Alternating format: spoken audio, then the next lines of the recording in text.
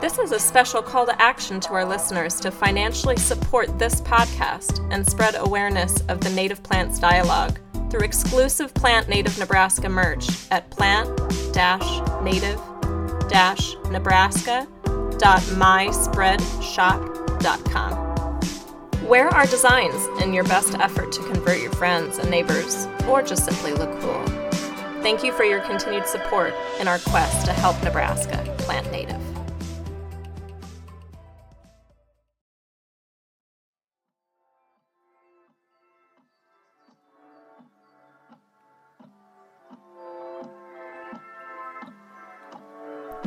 Hello, and welcome to the Plant Native Nebraska podcast. I'm your host, Stephanie Barlman. If you are new to tuning in, this show is for native plant enthusiasts, aspiring gardeners, suburban homeowners, growers, and thinkers anxious to learn more about growing Native American plants and creating habitat for wildlife. If this sounds like you, you've come to the right place.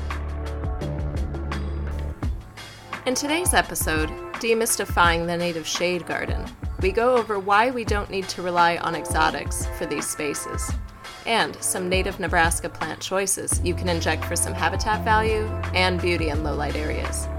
Read up on our show notes for more detailed info on today's episode, and catch us this weekend at the Benson Bounty Pollinator Party. Thanks for listening. Today I have an interesting episode for you. We're talking about demystifying the native shade garden. So when people come up to me at events, they're always remarking that planting a native shade garden is the most intimidating thing. They're dying to know what to plant. They have no idea. They need help. They need ideas. There's a very real temptation to rely on exotic standbys for shade. I suppose over time, modern people have started to feel the woods are a very foreign place to be. I get it. So people have much less comfort and imagination in knowing how to simulate these naturalistic wooded areas. If you can't visualize it, you can't often create it, right? That being said, I encourage you guys, if you're listening in, to visit some great wooded places near where you live, where native plants are growing, such as Heron Haven, Fontenelle Forest, Neil Woods, Lauritzen Gardens. These are all places if you live near the Omaha Metro. Lauritzen Gardens, if you haven't been, really great, large, expansive botanical garden, but they do have some really great wooded native areas to get ideas from. Fontenelle Forest, Neil Woods, they're a part of a nature association forest system here on the eastern edge of Nebraska. If you don't live in the Omaha metro area, there's still places you can visit. So you might be able to visit Platte River State Park, Nebraska National Forest, Samuel McKelvey Forest. Really, a lot of the hiking trail areas in Nebraska have some beautiful wooded areas. You've got areas up near Valentine. You've got the Missouri River Basin near Nebraska City. So it really just depends on where you are. Wherever you are listening in, if you're listening in from Nebraska, maybe you might even be listening in from other places in the Midwest, find some wooded areas near you. Maybe it's a hiking or a biking trail. Maybe it's an actual designated forest area or forest association. Go and hike through there and really look around, especially early spring. You'll get some great ideas on what shaded areas look like. That being said, instead of knowing what to do, most people have just relied on things like hydrangea, hostas, exotic ferns. Those are the common standbys that people usually use. Maybe you might have dipped your feet into more traditional gardening. So you might have heard of things like lamium, pachysandra as a ground cover, coral bells, hellebore or Lenten rose, which is always in Better Homes and Gardens magazine. Bleeding hearts, astilbe, coleus, lily of the valley, brunnera, you name it, right? These are plants that have been sold for decades at nurseries. So when you say, when you go into a local nursery, and I'm not talking about like a native plant nursery, I'm just talking about, a nursery, a traditional nursery, and you say, hey, what do you got for shade gardens? They're not going to be offering you anything that isn't one of these things that I've named. Like, those are all the very traditional standbys of things. Now, if you are on this journey to learn more about native Nebraska plants, and you have these things still somewhere in your garden, we're not saying you're a bad person. We don't believe, I don't believe that a garden can't have room for these sorts of plants if they're sentimental to you. If your Nana's best friend, gave them a lily of the valley and it's up in a little concrete edged garden bed. Like, I'm not going to judge you, okay? But I think what's exciting is that now people are starting to realize these plants aren't the only plants for shade. Like, that's actually a lie. Like, these aren't the only plants for shade. We are seeing that what we were being offered was just what was popular to sell for a really long time. So now, collectively, we're relearning what's happy here, what really belongs here, what really historically has been growing here, and feeds bees and birds and all sorts of critters, and is also lovely. The case for native plants, we won't make this extensively again today. If you haven't already listened to episodes in our podcast, you can go back and listen to episode 1. Breaks down what native plants even are, why they're important, and then again through our other episodes, we're kind of revisiting, like, why should people care? Why are native plants important? Well, what's the value of these native plants anyway? We visit that over and over, so if you haven't already been exposed to that kind of dialogue, go ahead and just stop right here and go back and listen to episode 1. It'll be really, really beneficial at explaining the whys of the native plants dialogue. To sum it up, mainly native plants are valuable for 2 main reasons. They provide habitat value, and they are built to survive in the local environment. Also, another thing to note is that exotic shade plants are much more expensive to buy and to replace. So plant breeders and researchers have tried to find ways to make the shade of the rainbow for every sort of plant you can think of. So they're trying to make phlox that are red and orange and yellow and green. I mean, it's just ridiculous, right?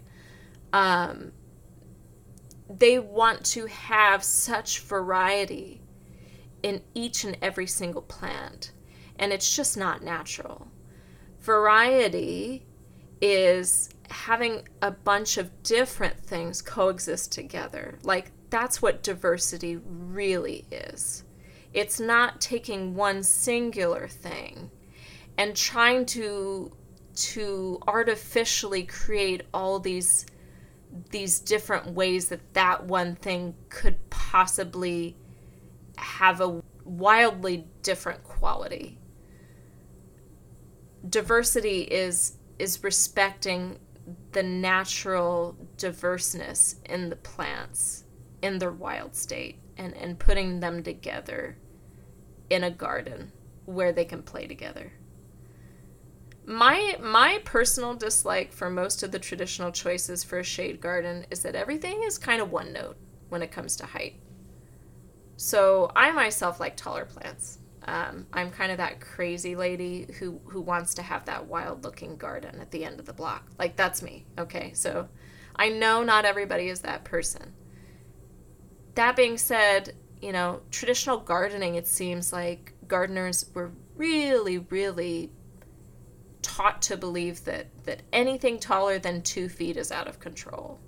A lot of these plants that I named off, they're 1 or 2 feet tall, and that's it. Like, there's not a lot of traditional plants that are 3 and 4 and 5 and 6 and 7 feet tall.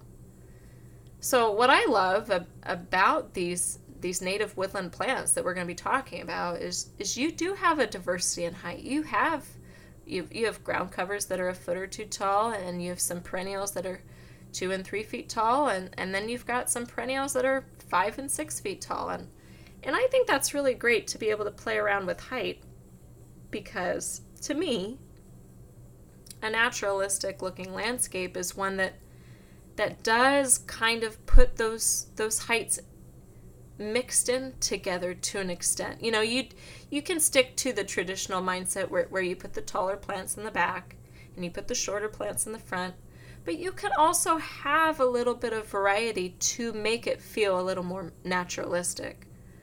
And I do like playing with that myself.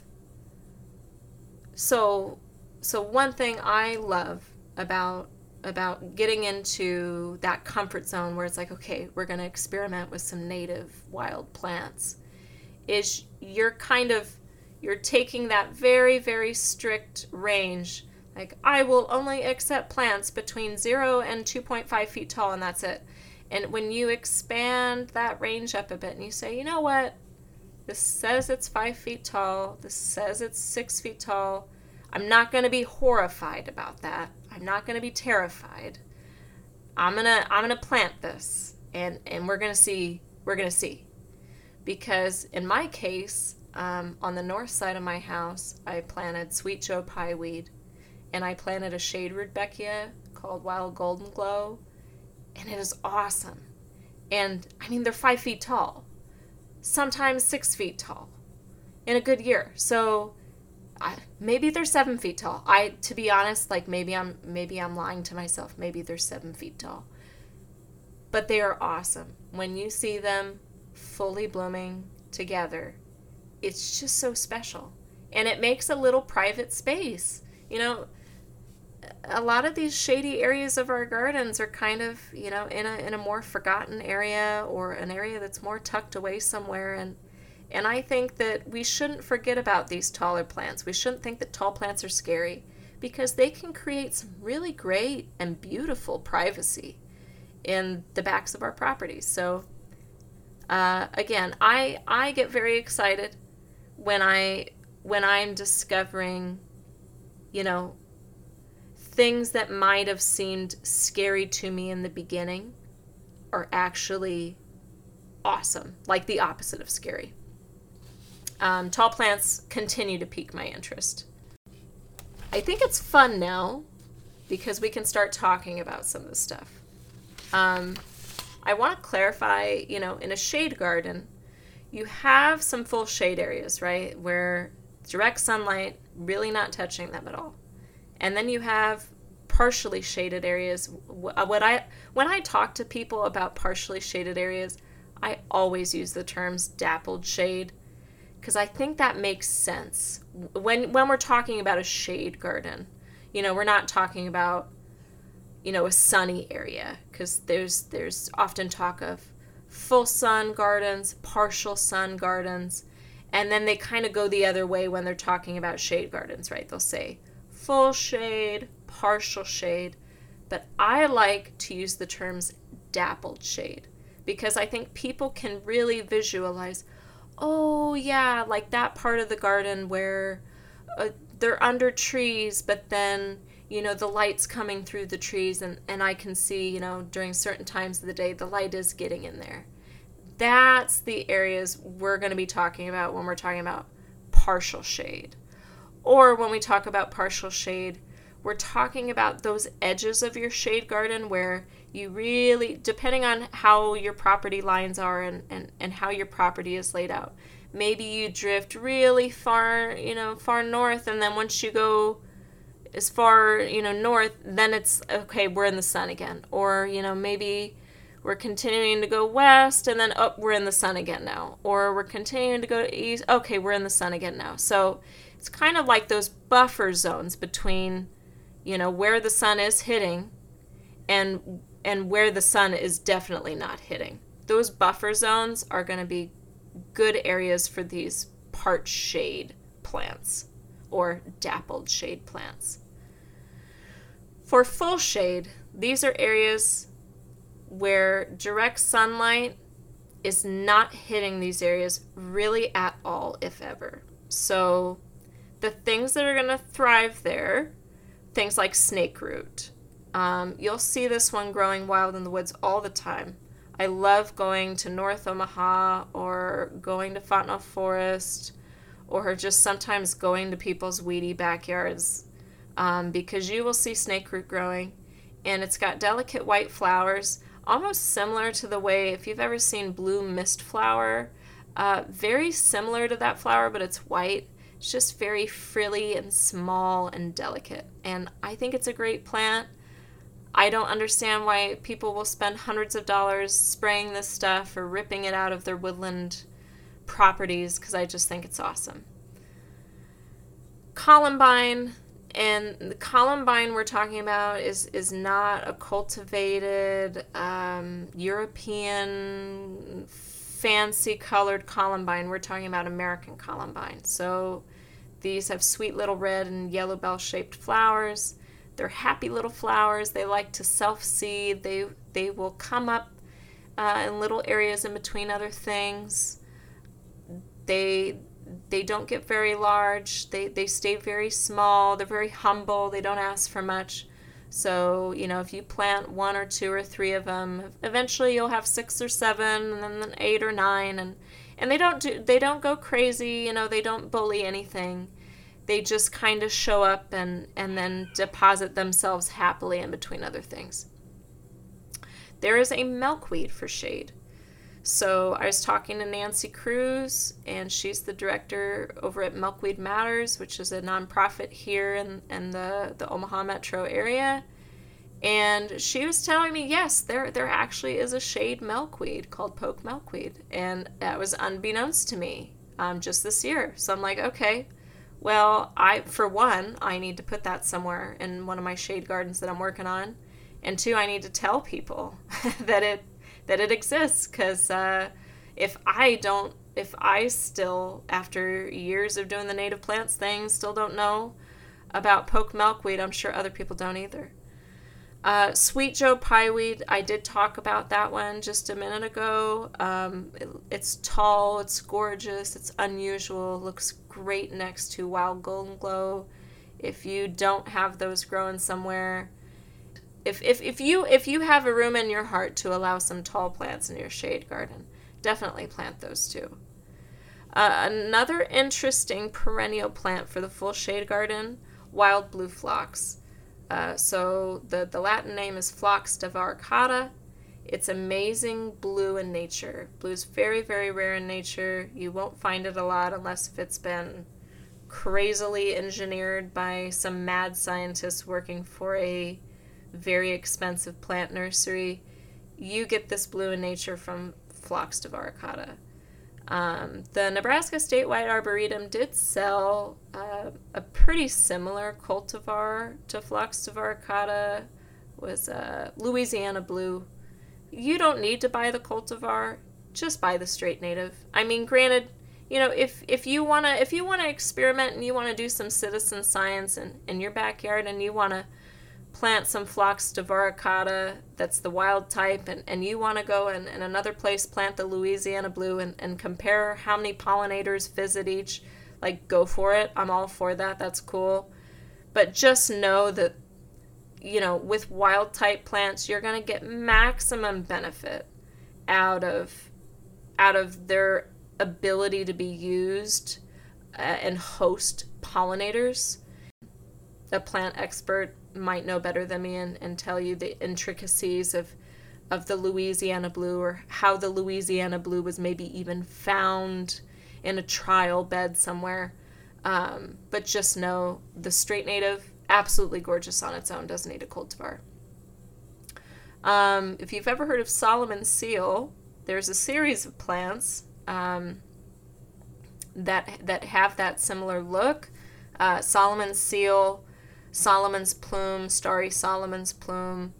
As the name kind of indicates, the Solomon's plume, the flowers look more like that traditional upright floral sort of shape, whereas the Solomon seal, has those flowers that look more like that exotic lily of the valley, where they're those downturned white bells.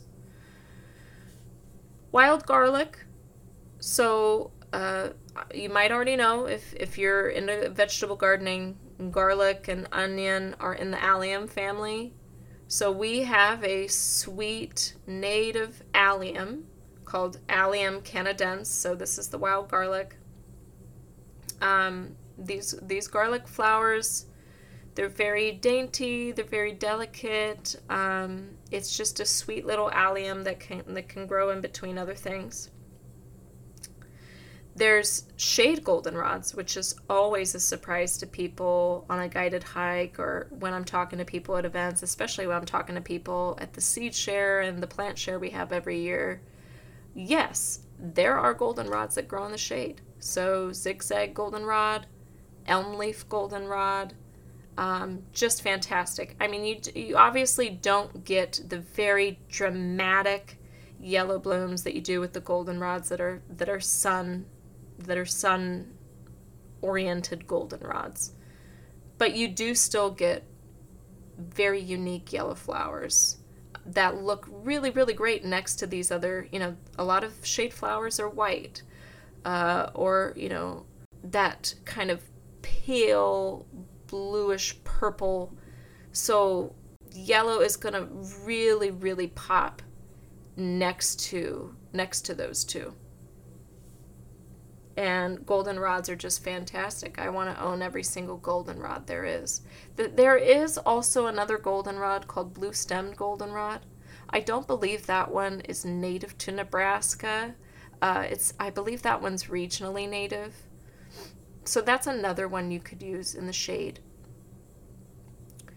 For asters are another popular plant that a lot of people know about that plant family. So, traditional gardeners may have a lot of asters or cultivars of asters in their gardens. These two asters I'm talking about today, they're made for the shade. So heartleaf aster, that's one that I've planted on the north side of my garage where there's no direct sunlight at all, and they look fantastic. They look healthy. They're 3 feet tall. They're vibrant. Their foliage looks great. The flowers are gorgeous. And you would never, ever know that they grow in complete shade, like that they're growing in complete shade. Drummond's aster, that's one I haven't planted in my garden myself. That's one that I'm going to be trying soon to compare it to the other asters. And there's even wild mint. Wild mint, it's not going to bloom in the shade like it does in the sun, but it is a great ground cover. It smells awesome. It's a little aggressive, so just know if you plant, 1 4-inch pot of wild mint, or whatever size pot you're able to find of wild mint locally, you can plant one plant, and if you let it do its thing, you let it go for, a year or two, you're going to have a 6 foot by 6 foot spread of wild mint.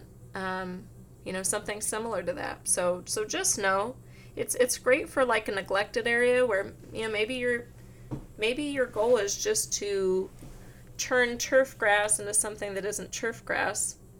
That would be a great plant to start a new bed with, because it's going to cover a lot of ground on its own. There's sedges, so we have Carex brevier, Carex eburnia, Carex sprangli. They have common names too. I'm just using the Latin name because honestly I'm not too familiar with the common name. With the sedges, I tend to just use the Latin because then it's very clear which one I'm talking about. And that's honestly the case with a lot of native plants. When you use the Latin and learn the Latin, it's very, very clear which one you're talking about, because otherwise it's like, oh yeah, the black-eyed Susan, but when you say Rudbeckia, lanceolata or whatever, it's very, very clear, oh no, that's the one they're talking about. So definitely I'm also encouraging you to maybe expand your comfort zone at trying your hand at learning the Latin, at least in your head. Even it's okay if you don't say it right. I'm sure I don't say a lot of this stuff right either. And that's okay, because it's a very foreign, antiquated language to us. And it's okay. If you kind of start to know in your head which one you're talking about, like, that's great. Like, that's really like the point. So it's okay. For grasses, there's bottlebrush grass. There's silky wild rye. I should go back and say about the sedges. Bob Henriksen, like, really, really pushes the sedges. He loves them, and I get why. They're very versatile. Sedges are one of those. A lot of sedges they can tolerate a wide range of conditions. So if you're really uneasy and you're like, well, this is kind of a full shade area, but or is it a dapple shade? I don't really. I mean, sedges are one of those good ones where they're versatile and they'll probably be happy. Like, it'll probably be okay. And I love sedges because they've got these sweet little heads on the top that are kind of almost in between a flower and what a grass seed head looks like. They've got these unique little tops, these unique little seed heads, and provide some contrast against these different plants, the wildflowers and the different grasses and the ephemerals and stuff. But going back to grasses, there's bottlebrush grass. Bottlebrush grass is a bit taller. There's silky wild rye. Bottlebrush grass, it gets its name from the bottlebrush appearance. The spring ephemerals you can use, bloodroot, jack in the pulpit. If you go on a guided hike or something similar, these guides, they're going to be pointing out in the spring the bloodroot and the jack in the pulpit, because those are two very, very important plants in the woodland plant system. So they're going to be pointing those out to you. They're also two kind of unusual plants. Ground covers, there's a wide range of ground covers you can use. So if you're looking for something that's going to take up a bit more space foliage-wise, or something that maybe even looks a bit more traditional, wild ginger, the way to go. Looks really great wrapped around, smaller trees. It's got these beautiful, large, heart-shaped leaves. Just fantastic. The flowers themselves are inconspicuous, so we might not see them very clearly, but the pollinators are going to find them. They're kind of unusual looking flowers. So if you get a moment after you listen to this episode and you've got some time, look up wild ginger flowers because they look different. Those are not a traditional looking flower, but they are definitely good for the pollinators that rely on them. Common blue violet, that is a more traditional ground cover. And what's really great about violet, one thing that's really great about violets is the flowers are edible, so you can make those fancy candied violet cupcakes if you'd like. But also what's really great about violets is they're kind of prolific. They're very prolific at seeding themselves and filling in densely.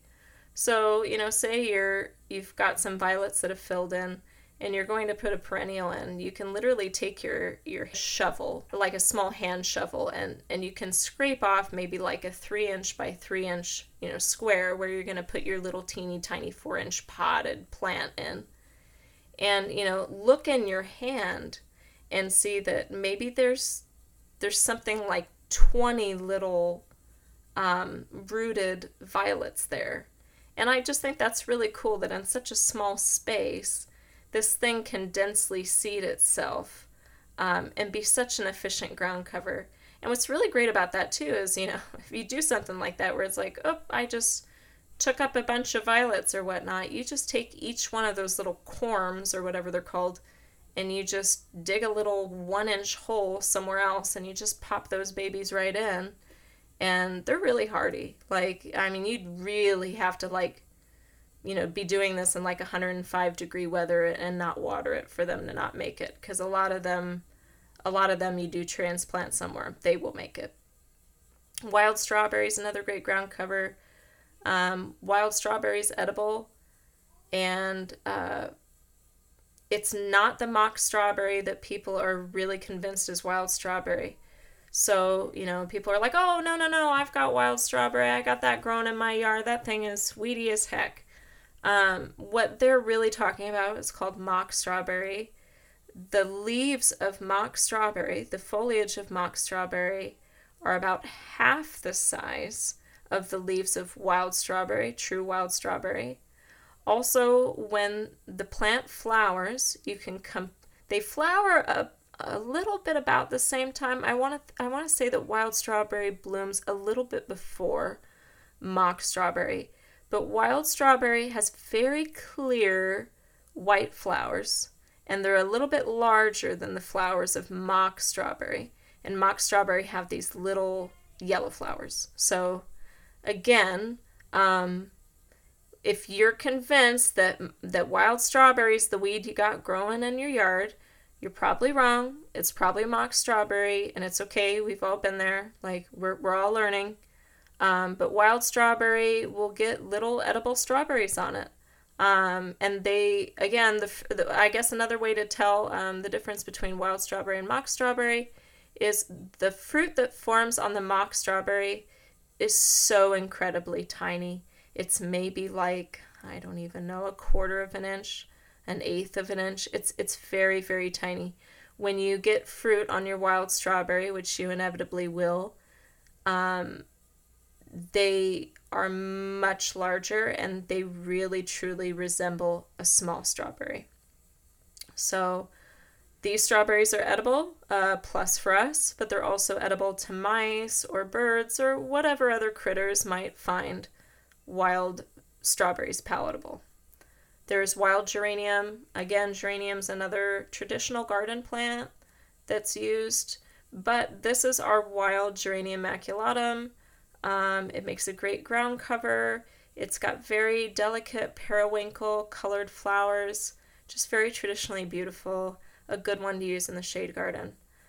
Another one, like in the sense of bloodroot and Jack in the Pulpit being very, very true to, the natural ecosystem, Mayapple, another great native woodland plant to put in the garden. A little unusual, interesting. Maybe I shouldn't use the word unusual, because honestly, when I say unusual, to me, that's interesting. Fascinating, maybe. A lot of people will go and they'll go hiking through the woods specifically just to find the Mayapple.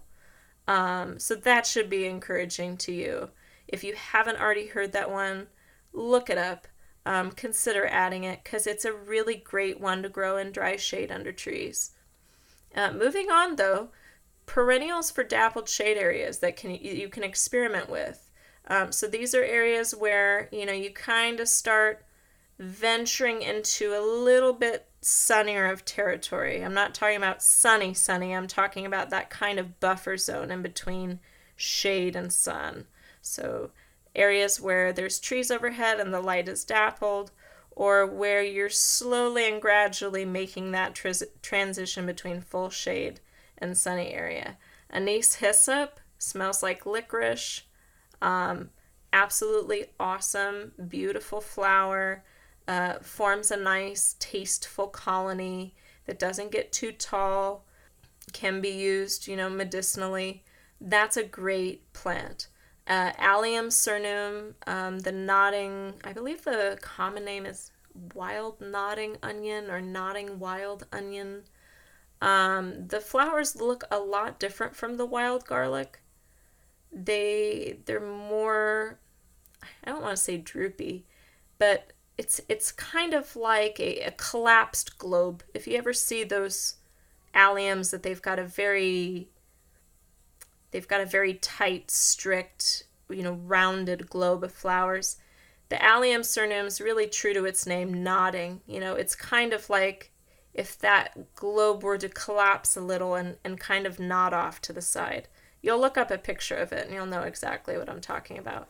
That's a really cool one to use in a dappled shade area. Dogbane or dogsbane, I can never remember which one it actually is. That's a great one to use. Looks a lot like milkweed. For years, I actually thought it was a kind of milkweed because I didn't know any better. It will grow in dappled shade. I believe this one on my property even grows in like full shade and flowers. I've got it growing up behind my shed where the light of day never reaches. So that would be a good one to use, but true to its name, if you've got dogs that are tearing up into your yard and eaten all sorts of things they should be eaten. Dog bane is probably not the one to plant. Penstemon digitalis. You might have heard of Husker Red Penstemon. My friend Nancy Scott tells me all the time, whenever anyone is selling Husker Red Penstemon, it's not even the true Husker Red Penstemon, and there's a story behind that. But Penstemon digitalis is the straight native. It's a very tasteful, traditionally beautiful penstemon or beard tongue, if you're more familiar with the common name, beard tongue. Just traditional, upright, very tasteful plant. Gets about 2.5, 3 feet tall, and very wonderful, tasteful white flowers that pollinators and hummingbirds love. Really, any of the native penstemons you could plant in a shade garden. A lot of the penstemons just tolerate shade really, really well. So showy beard tongue would be another one. But if you go to a native plant nursery and they've got some of the other regionally native penstemon like Penstemon hirsutus or, any other of the penstemons they'd be selling, you'd be good to experiment with that in your shade garden. Same with mountain mints. So there's hairy mountain mint, Virginia mountain mint, common mountain mint, any of the mountain mints that you would find in your local native plant nursery. You can't go wrong there. They smell great. They can be used medicinally. And pollinators absolutely love mountain mint. They go nuts on the stuff. So great, engaging, wonderful plant. All around, just there's you can't find anything wrong with mountain mint. If you don't like it, I don't understand you as a person. I just don't. Golden Alexander, that's another one of those versatile plants that it can tolerate sun or shade. I think it's a great choice for a partially shaded area of the garden. It's got these upright, prolific, golden umbrals.